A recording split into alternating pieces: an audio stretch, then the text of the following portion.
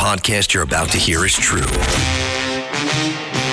names have not been changed to protect the innocent, the guilty, or anyone else. If you're interested in the same type of discussion related to organized crime that you hear in the traditional media, stop listening now. If you're interested in thinking differently or learning something, turn up the volume on your computer, smartphone, or mobile device. This is The Racket Report. Here's Frank Morano. Welcome to The Racket Report, the podcast that takes you inside the world of organized crime, especially La Cosa Nostra. There's a lot of mafia podcasts out there, but there's only a handful that are hosted by people who really have inside knowledge of the life, not only as the son of one of the most prominent gangsters in the New York area, not only as a gangster himself, but as someone who has seemingly made an effort to help a lot of people battling the same issues that led him to turn to a criminal career in the first place. So I'm very, very pleased to welcome Anthony Ruggiano Jr., an ex-mobster with the Gambino crime family and the host of the Reformed Gangster podcast. He also happens to be the son of Fat Andy Ruggiano. Anthony, it's great to have you. Thanks for joining me here on The Racket Report. Oh, it's my pleasure. I've been looking forward to it. No, the pleasure's all mine. If people are not familiar with your background and your family's background, it's really quite a story. It's not the stuff of one book. It's the stuff of about 5 or 6 books and a miniseries.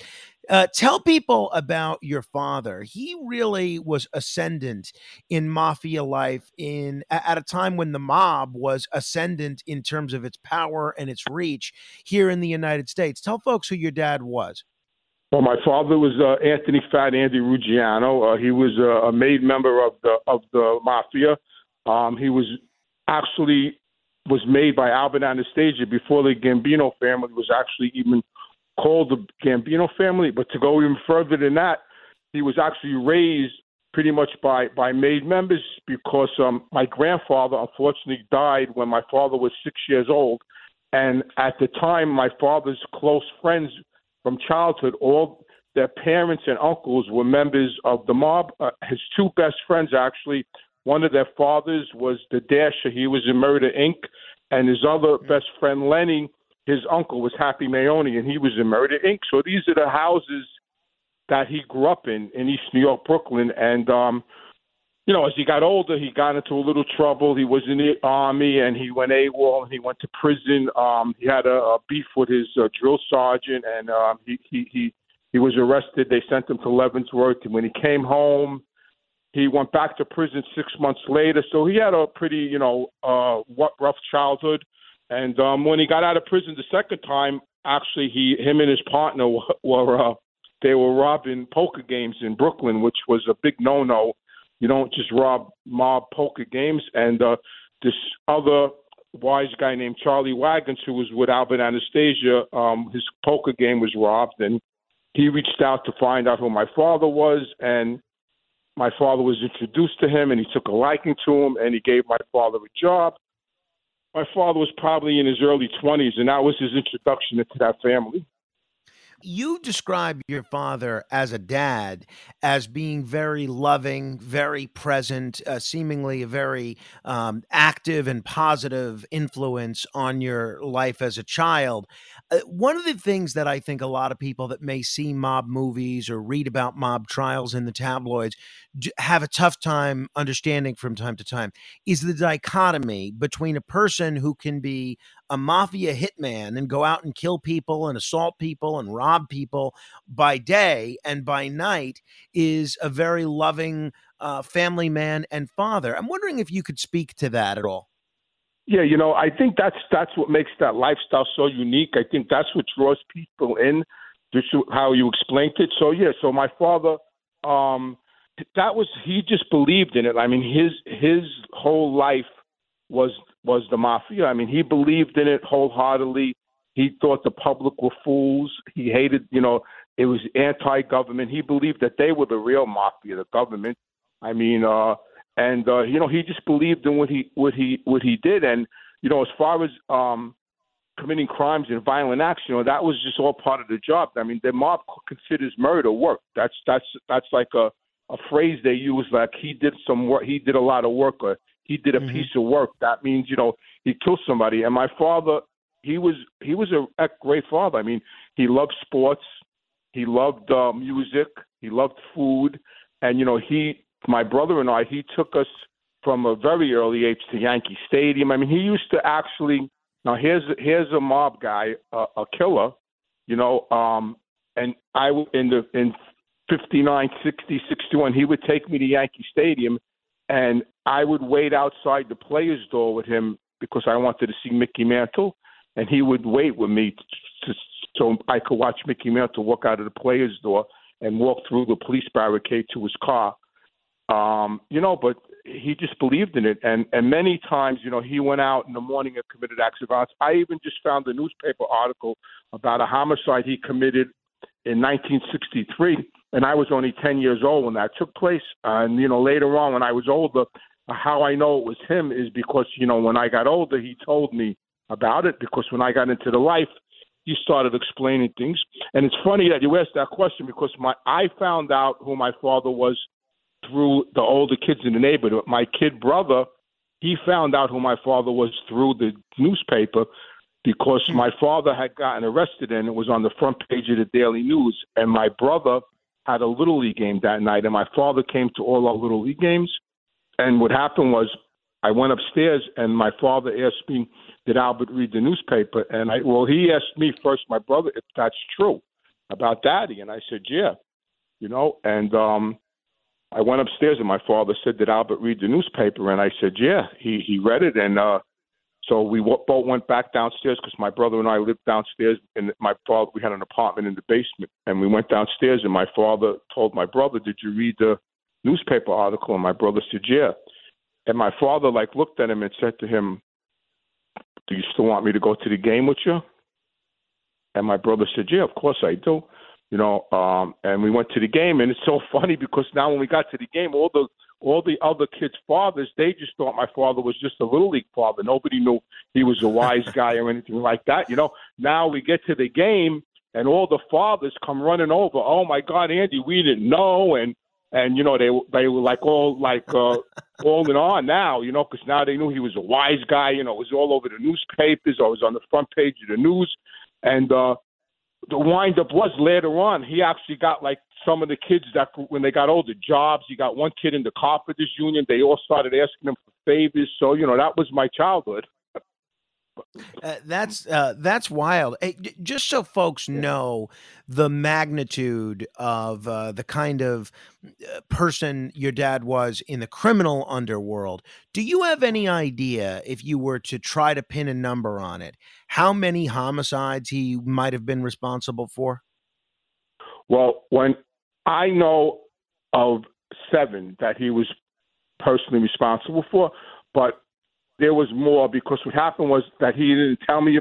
When he got sentenced in Miami on his case, they had a hearing before the sentencing, and a special agent from New York flew down to testify at his hearing, and he testified that he was a suspect in 18 homicides.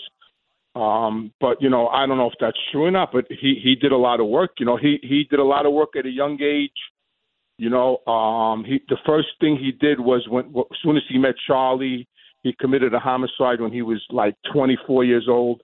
And, he did special things because actually, which is very rare, in 1953, the books were closed. And that means when the books are closed, nobody could become a made member. And they considered him what they call a special case. And the books were actually opened to him to become a made member, and so he got actually made when the books were closed. And that's because back then you had to do, you had to commit homicides for the family. Albert Anastasia used to call my father the Kid. That was his nickname. And he got taken in for a lot of shootings that never took place. He actually got taken in when Frank Costello got shot in the head in the hallway and lived. There was a description of a if you look at the chin, who was actually the shooter. He actually resembled my father a little bit. They were built the same. And back then, my father goes, every time there was a mob hit or something, they always scooped him up and put him in a lineup. And they actually took him in for shooting Costello, but and took him to the hallway actually and made him walk it up and down the hallway. Of course, they said the guy sort of waddled and he was like a little heavy, and of course it wasn't him. And I asked him one day, my father kidding around, I go, "You sure it wasn't you?" And he said, "No, because if it was me, he would have been dead." Oh, wow. So you did not know as a child necessarily the kind of life that your dad was involved in. I think you were about 13 when you learned who your dad was. What was that like for you? Did you view him differently after that? And how did that change your relationship and maybe your perception of him? Yeah. Well, when I was a kid, I always knew something was different, but I didn't know what. I didn't actually know what he did for a living, but I knew it was something different. Even when I used to go to school as a young child, and they would say, tomorrow we're going to talk about what our parents do for a living, and I would go home and ask him what he did for a living, and he told me he worked in a dry cleaners, and I knew that wasn't true, but I didn't actually know what was true. And I said it anyway in school. Like I told the teacher, my father works in a dry cleaners, but I knew that's not what he did, but I didn't know what he did.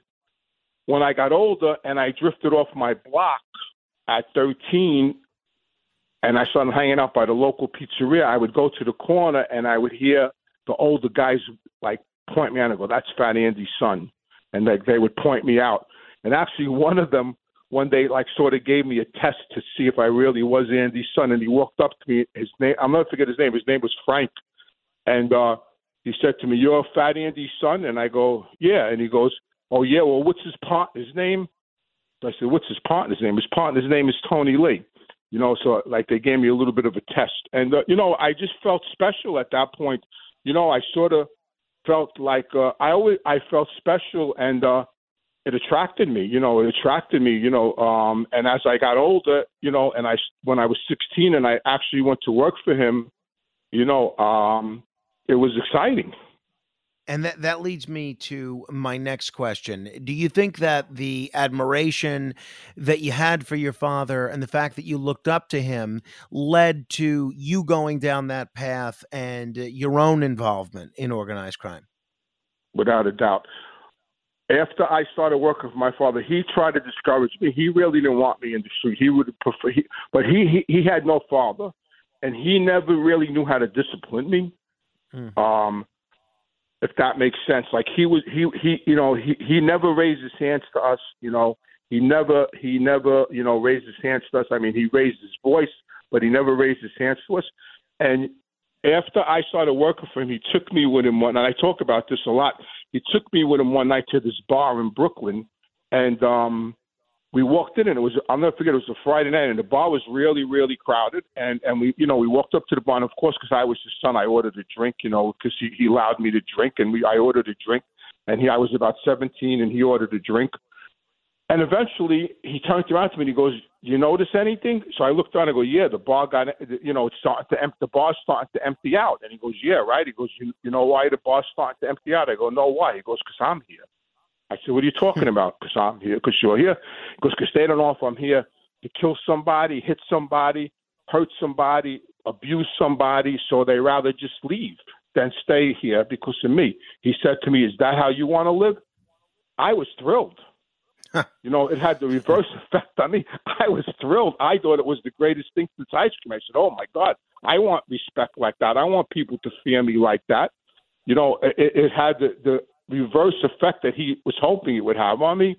And I just ran from there. And then he started schooling me. After he knew that I wasn't going to go back to school, then he, actually started schooling me in that life.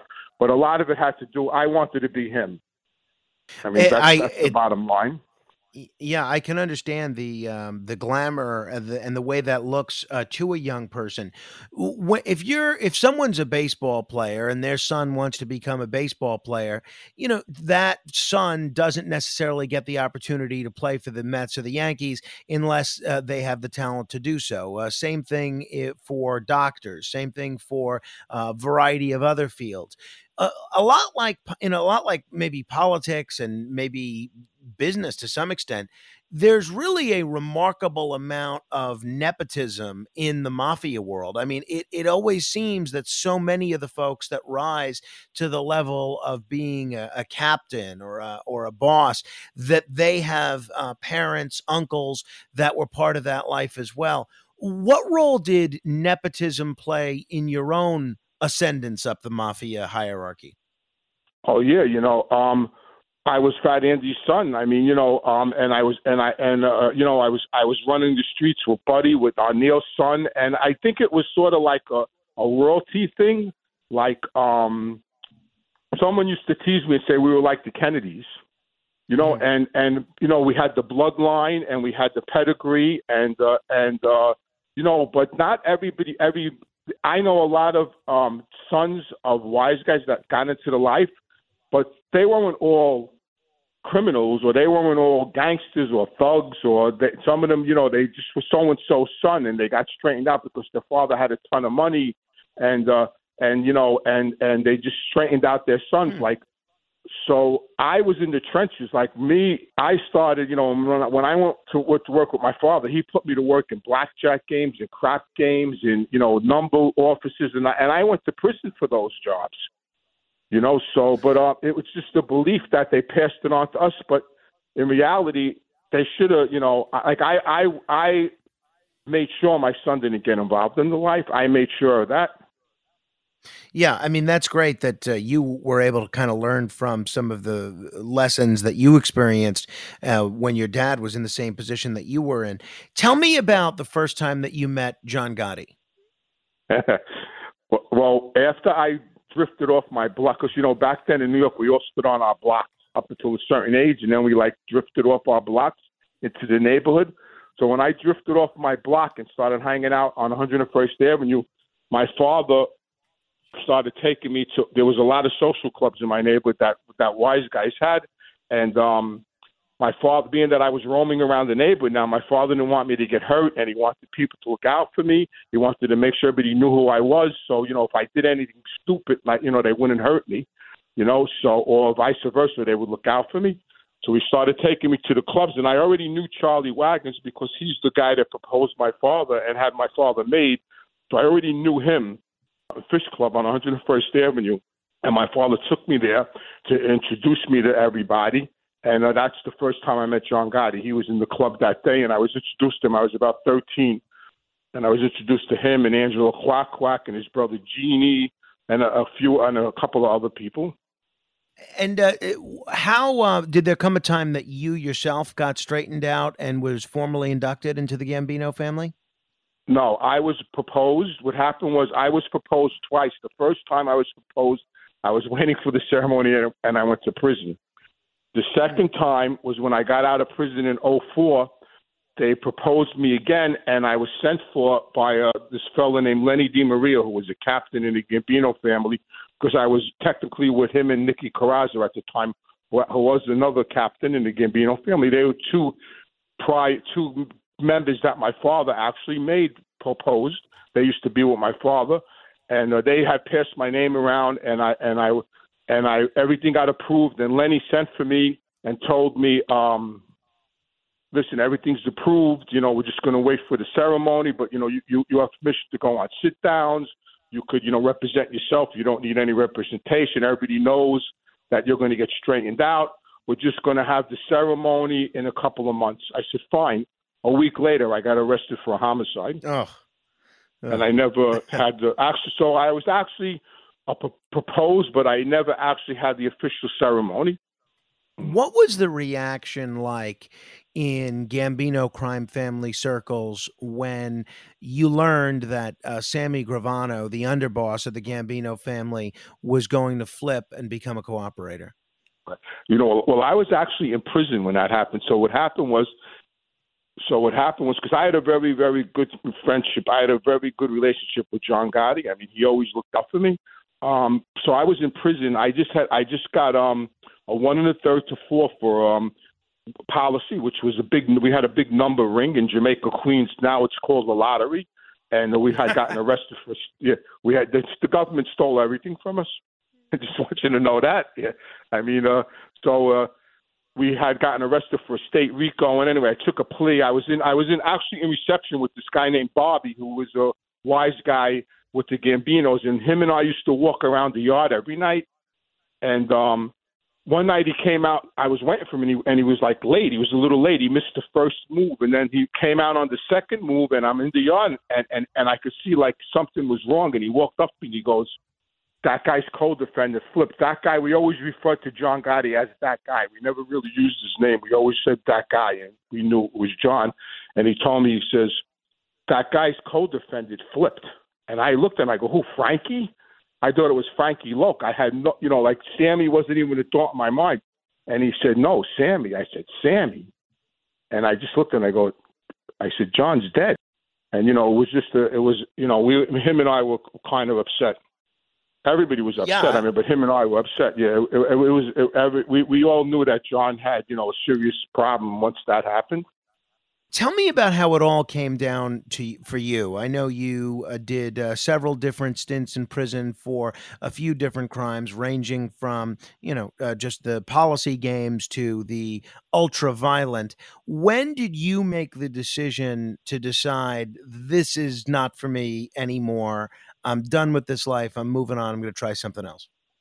Listen, I was in that life since I was 16. I was groomed. I was schooled, and cooperating was the furthest thing from my mind. When I was in prison the last time in 96, my father died in 99, Tony Lee died, his partner, and John Gotti died. I mean, so all the three people that I was closest to that looked out for me were gone.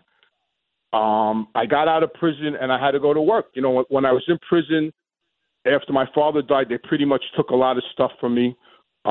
Nicky Carrazza, who was a captain in the Gambino family, he sort of stuck up to me. He had me transferred to his crew because the crew that I was technically with took everything that my father had. They stopped sending my mother money. So Nicky had me transferred to his crew. And when I got out, it just was a different world. And when I got arrested in 2005 for the murder, it took me over a year to make that decision. It's hard. I tried. I didn't want to, and I fought it, and I tried to come up with money for the attorneys, and I couldn't, and nobody was really looking out for me. And I could see, my co-defendant, things were happening that sort of they were trying to put the weight on me, but not in a way where they had to cooperate, but they were trying to, because I was the last person with the victim. I picked them up and drove them to where the murder took place. And it took me a whole year and I would pick up the phone to call the FBI, and I would hang it up, and I would pick it up, and I would hang it up, and I would pace the floors. I mean, it was very traumatic for me because my father was always in my ear, even though he was dead. And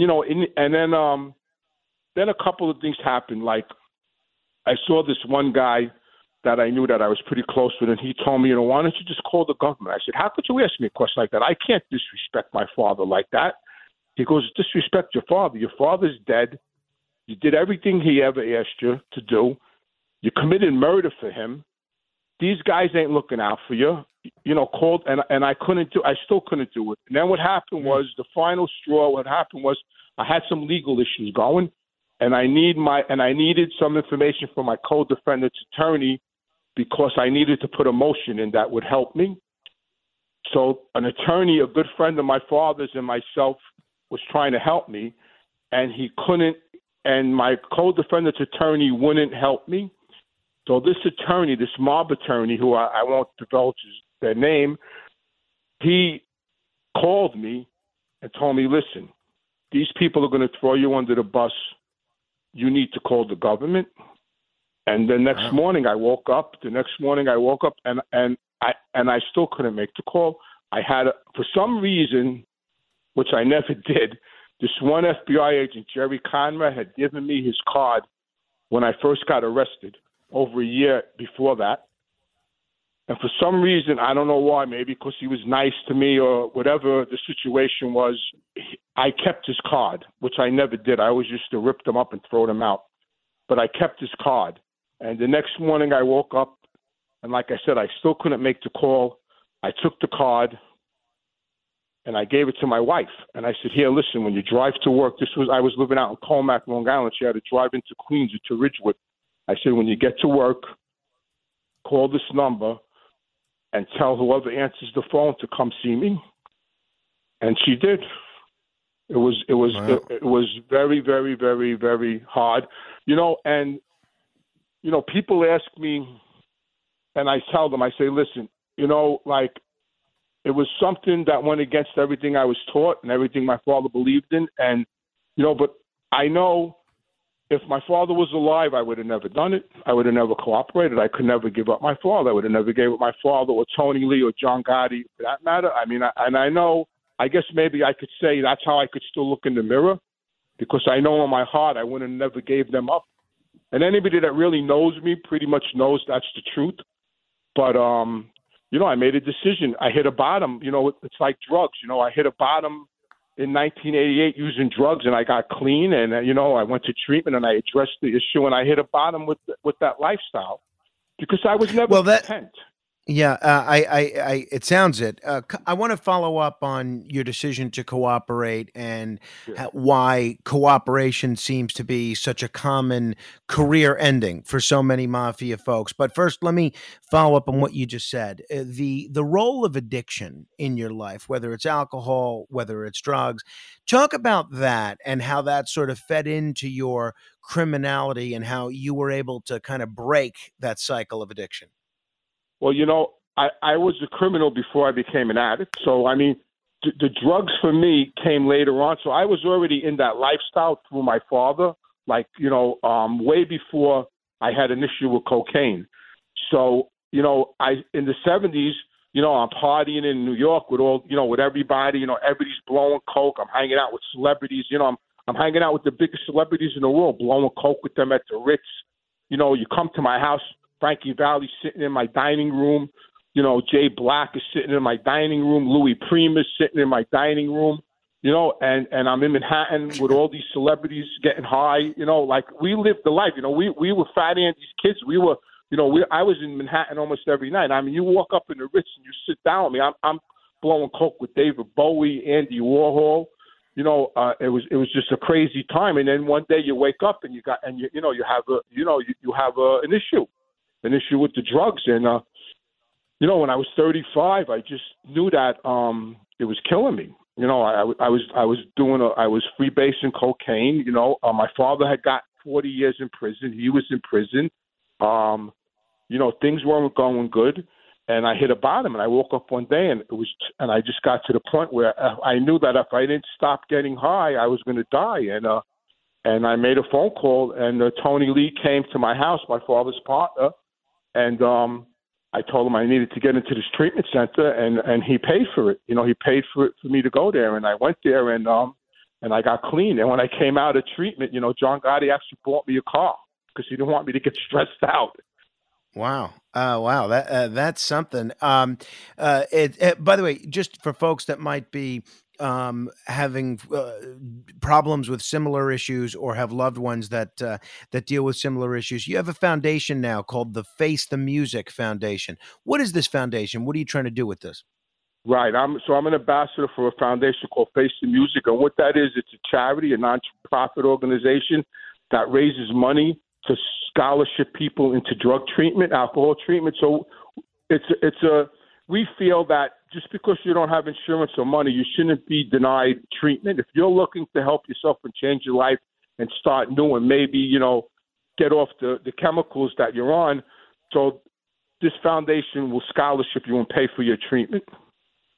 That's great. So if people want to learn more, what's the best way to do? Go to the website? Just go online. Just go to the website, Face the Music, or go to my website, AnthonyRuggianoJr.com, or go to my, it's all over my YouTube, my Reformed Gangsters. We talk about it in the beginning of every podcast.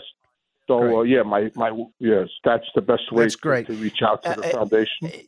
And it's a great organization called facethemusic.org. And one of the things that I love that you're doing with this, and one of the things I love that the group does, is there are so many people that might be battling with addiction and substance abuse, and they don't have health insurance. And a lot of times there are a lot of treatment facilities that they simply can't afford to go to because they don't have insurance.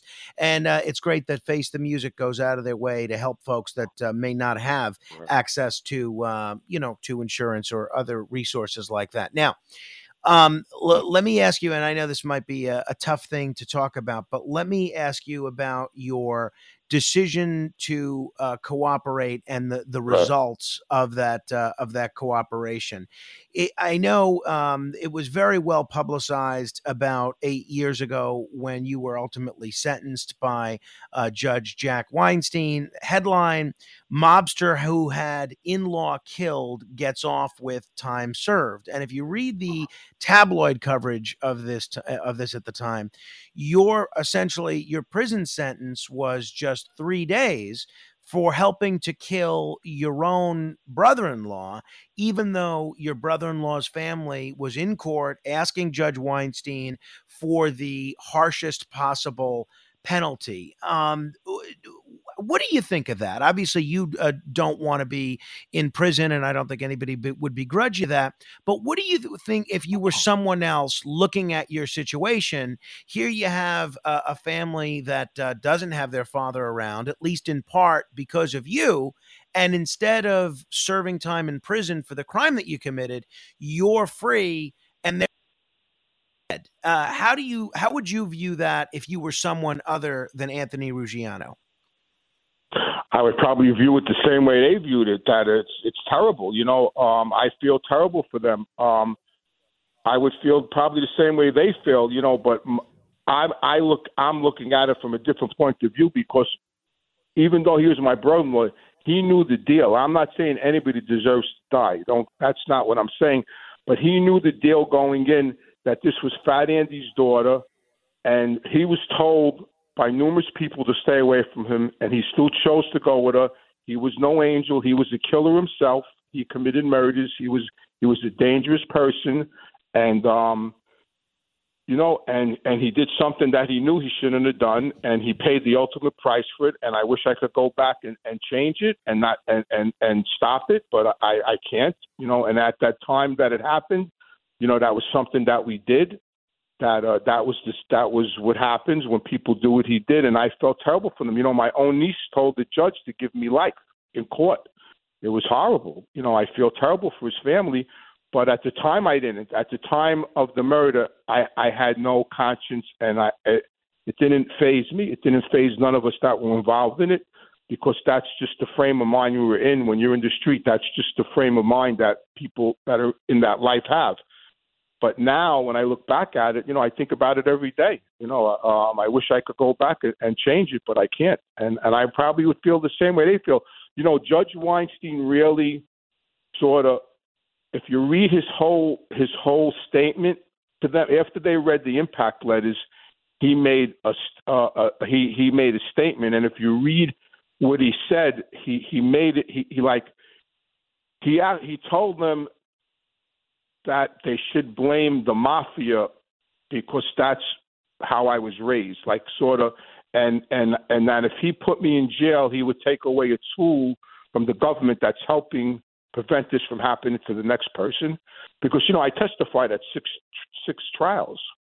I mean, I gave them a lot of information. We put away a lot of people that committed a lot of homicides. So, that doesn't justify what I did. But, I paid the ultimate price for it also. Continuing now with Anthony Ruggiano. He is the host of the Reformed Gangster podcast. Anthony, a lot of people will hear this, your description of your involvement in your own brother-in-law's murder, and they're going to think that sounds like a different world, something that they can't relate to. Explain to folks what's going on in your brain morally when you realize that you're in the midst of committing a murder of a family member.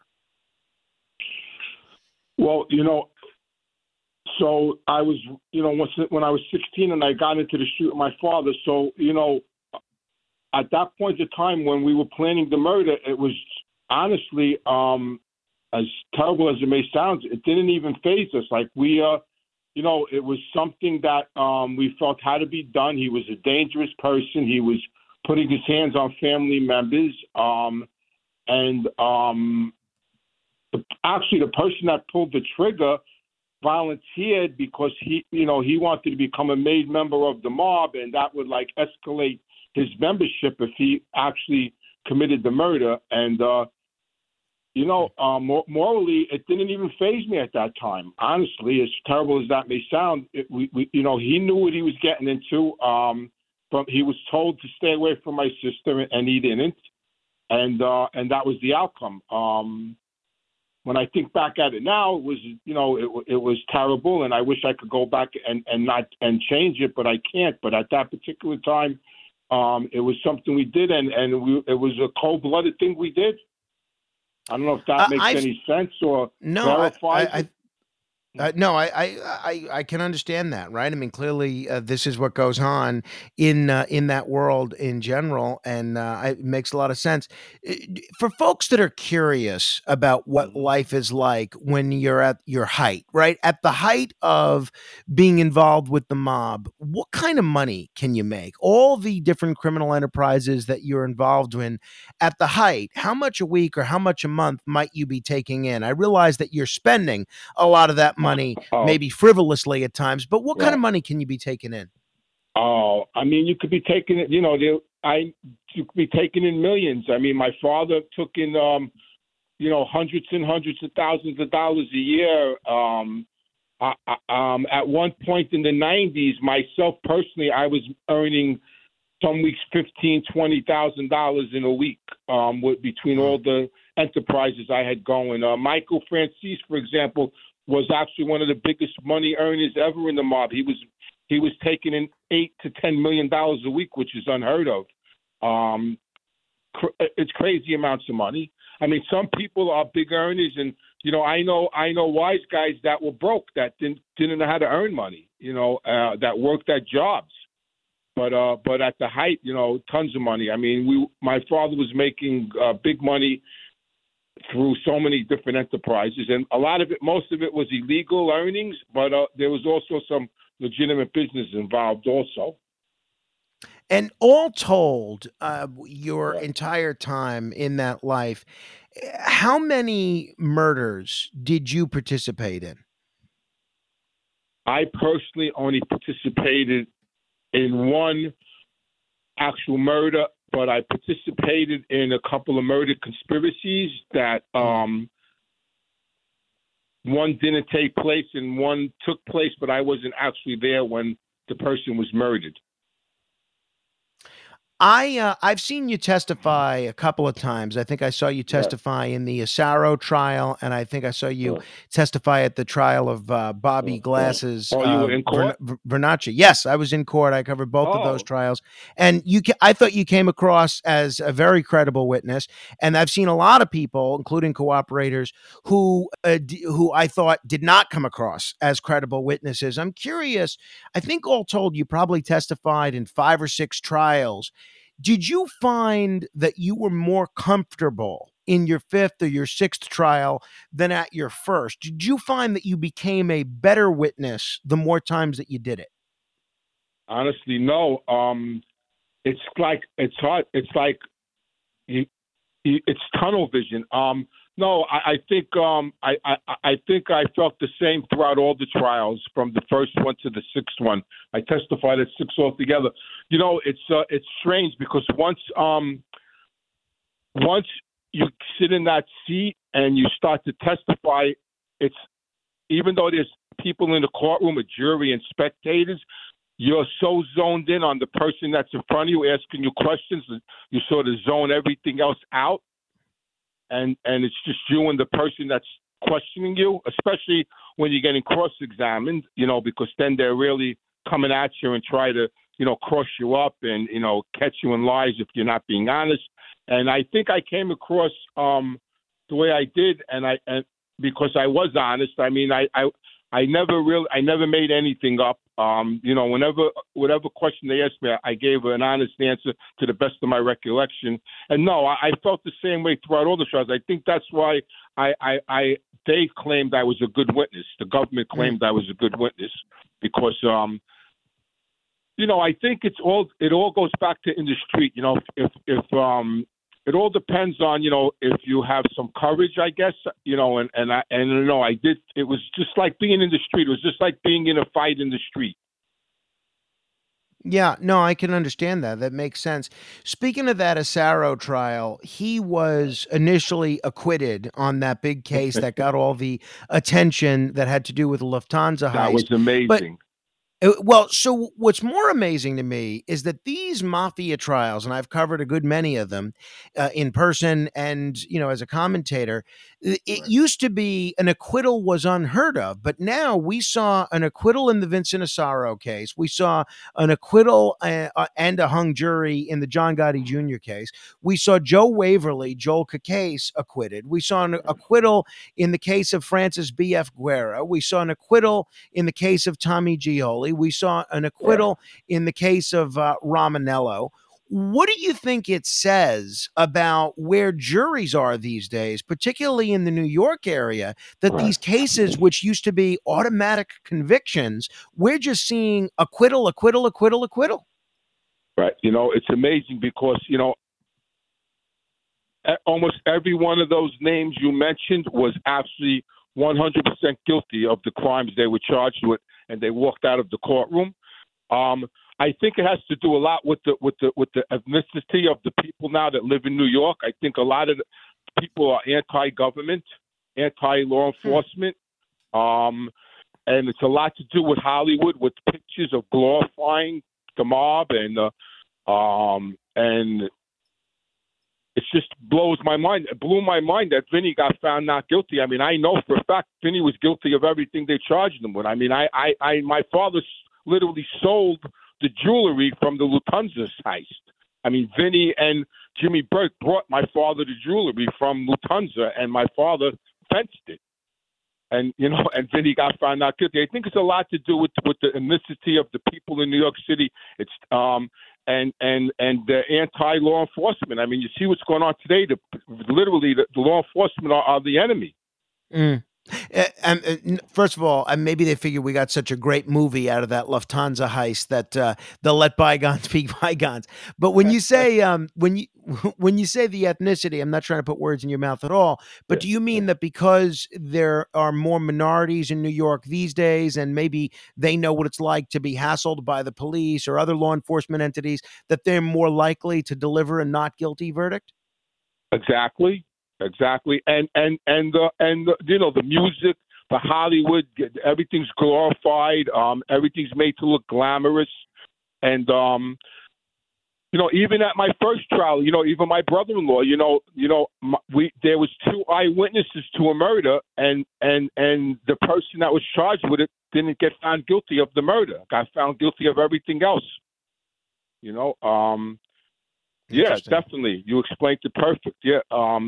It's not, like John Gotti Jr., who has, he's glamorized. His father's glamorized. He walked out of court. I know the guy since he's a kid. He was a criminal. Yeah, I mean, I think, and I covered all 4 of those Gotti trials, and I know that case pretty well. I think a lot of the problem with that case is the government waited so long to charge him so that he was able to use that withdrawal defense because he hadn't.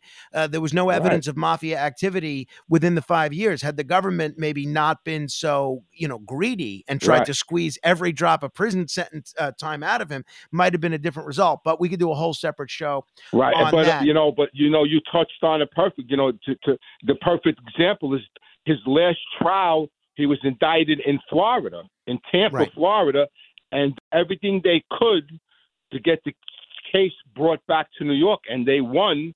Charlie Canisi, who was an excellent attorney, he questioned me on the Bobby Glasses trial. He was probably the best defense attorney I went up against as far as testifying. He gave me the hardest time. He got the case brought back to New York, and John got an acquittal.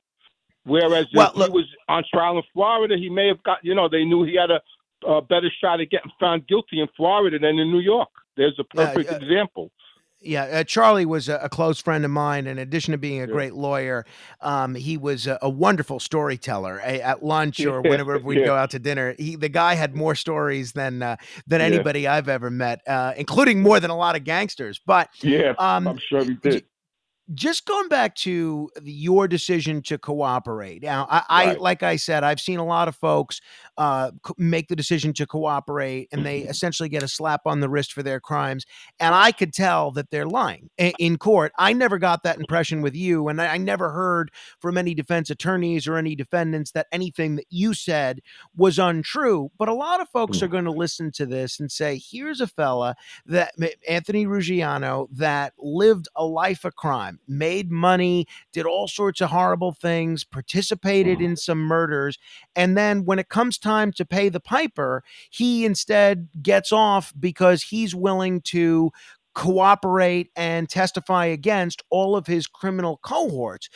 Does it create a misincentive if we're going to give for lack of a better description, a get out of jail free card to people that are willing to testify against folks that they've been committing crimes with their whole life? Right. Well, first of all, up until that point, people have to understand. I spent already 14 years of my life in prison. I was in prison. I went to prison the first time when I was 23 years old. I've been in and out of prison my whole adult life. I had 14 years in prison, 14 years spent in prison. So I already gave up a lot. I didn't see my children grow up. That's on me. While I was in prison, I lost my father. He passed away. His partner passed away before I was in prison. While I was in prison, John Gotti passed away. So all the people that I was close with, that looked out for me and that I looked out for, were gone. And when I came out to a different world. And the people that were out there weren't really my friends anymore. They I had to go drive a truck, to earn a living. Yeah, they wanted to straighten me out, but for their own reasons, because they knew I would be good for them. I could run around for them. I knew the game. And that decision I made it took me over a year to make that decision. It was torture. And then, and I needed to change my life. I couldn't live that life anymore. I can't speak for anybody else, but I just hit a bottom with that lifestyle. Like I just didn't want to be that person anymore. And I cooperated, which was a traumatic experience for me, believe it or not. I mean, I couldn't even make the call. I made my mother make the call, but this is my mother. I mean, I'm sorry, my wife. I made my wife make the call, but this is what the government offers us. I mean, listen, the government knows what kind of people we are. The government knows what we did better than we know what we did. They knew things about me that I forgot. I mean, and this is what they're offering people, and people are going to take advantage of it. How do they sleep at night knowing they're putting us in the street? Right. I wonder the same thing. I wonder the same thing. Nobody ever asks them that, but they'll say they need us for tools to fight. Like Weinstein said, he freed me because I was a tool for the government to fight the mafia, and they need tools. That's how he phrased it in some kind of wording like that. Like I became a tool for the government, which I guess I was. But how does the DOJ sleep at night? How does the FBI sleep at night? I think those are great questions, by the way. And when I had John Gleason on this show, I asked him those same questions about making the deal with Sammy Gravano, who then went out and ran an ecstasy ring in Arizona. So I think those are great questions. Right. Tell me about your decision to launch your podcast, the Reform Gangster podcast. What are you hoping to do with this podcast? What are you hoping to get across? Well, I started doing a couple of shows. I did a show on National Geographic, Narco Was the Mob, with John A. Light. And then a manager came to me, Pasquale, and offered me a contract. And then I did Vlad TV. I did an interview on Vlad TV. and I started getting a lot of interest in my life story, and a lot of people, and I spoke about my recovery, from drug addiction and how I'm clean a lot of years, and I started getting a lot of comments and a lot of people reaching out to me on social media. Once my manager put me on Instagram and Facebook, a lot of people started reaching out to me. So we thought it would be a good idea to launch my own podcast. To talk about, the real truth about the American Mafia, because, I hear a lot of people out there, and I'm not pointing fingers at anyone personally in particular. Some people out there with these podcasts are telling the truth, and some aren't. And I know that for a fact because I was out in the street for 50 years. So I pretty much know who's who, and I thought it would be a great idea to get my story out there to let people know what really went on, what really goes on in that lifestyle, how at the end of the day, it's not glamorous, and, it devastates families, my family, victims' families, and to get my message out there to help somebody and to help myself and maybe, earn a living through it and help somebody. And if people want to listen to that, what's the best way for them to find it? Just go on YouTube, Reform Gangsters, or go online, reformgangsters.com, or go to my website, anthonyruggiano.com, and there'll be links on it. Okay, anthonyruggiano.com, RUGGIANO. Anthony Ruggiano Jr. .com. JR. AnthonyRuggianoJR.com. You mentioned earlier Nick Carrazzo. There's another prominent Carrazzo in New York area crime circles, not for his work as a gangster, but for his work in the courtroom. That's Joseph Carrazzo. I think he's represented you at different times, or maybe it was your dad, or maybe both. But he is someone that the government has sought to disqualify from certain cases because of his close relationship with not only his actual family members, but there's actually been claims that he was a little closer than an attorney should be to the affairs of the Gambino crime family. Do you think an attorney like Joseph Carrazzo has sort of been unfairly demonized by the government? Is that an excuse to have him thrown off cases, or is that fair? Does he cross that line from time to time? Okay. I know Joseph since he was born. I used to hold Joseph's hand and walk into Yankee Stadium with him when he was a kid in the 70s. Everything they say about him is true. He's a mob member, blatantly. That's the best way I could explain it. He is an out-and-out mob member. I know him all his life. I know his family intimately, his father, Jojo. My father, they were all with my father. My father raised them. I have pictures of them with my father when they were teenagers, 20-year-old kids, Mickey, Jojo, Lenny, DeMaria. That was my father's crew until they all until they all became made members. He's a mobster. He's an attorney. That's a mobster. All right, so he is not being unfairly demonized by the government, it sounds like. Not at all. Not at all. You alluded to the fact that and he's an excellent attorney. Don't get me wrong. He knows his way around a courtroom. He's a very intelligent kid. He's an excellent criminal lawyer, but he's a mobster. Got it. Makes sense. You've been really generous with your time. Before I let you go, two very quick questions I want to ask you about before we run out of time. You alluded to the fact a little earlier that you were proposed for induction into the mafia. You were going to be made. I think one of the things that those of us that know about the mob through watching movies and the occasionally observing trials is that you have to be 100% Italian. Now, Gene Borello, who was, I think, your cousin and also a government witness. Yeah, he's my cousin. He says that you were going to be made. I have heard, and I don't know if this is accurate, I have heard that you're part American Indian.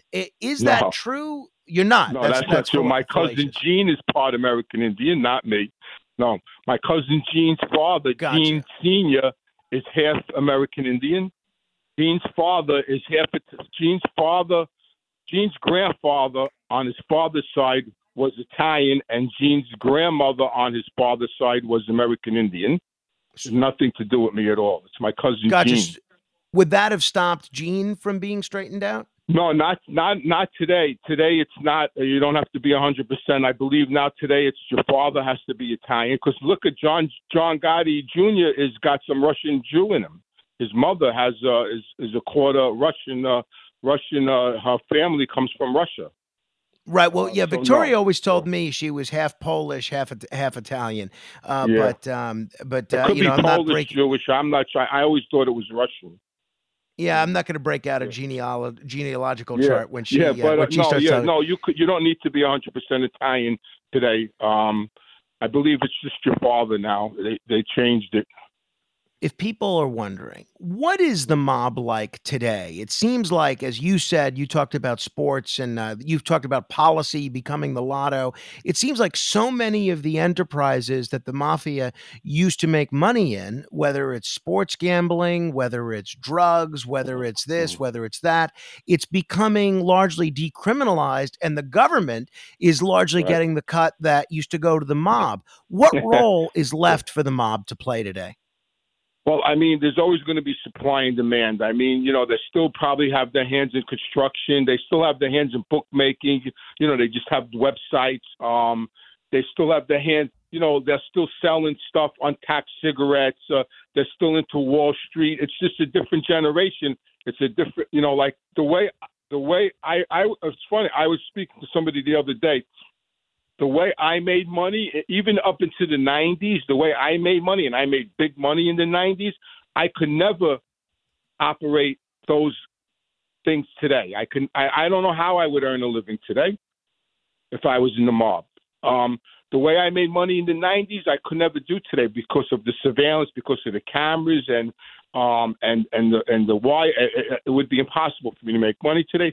So I mean, the mob, they're like a snake. They shed their skin and grow new skin. But there's always going to be people figuring ways out to make money. Probably a lot of drugs. I'm sure they're into a lot of drugs. They're into big Medicare schemes. Setting up offices with Medicare and banging out, X-ray. It's just all kinds of ways to still make money. It's just not the same way as I made it. And then lastly, this is a question I ask everybody, lawyers, gangsters, law enforcement officials, journalists. In your opinion, so much of what we know about mob life is told through the lens of Hollywood.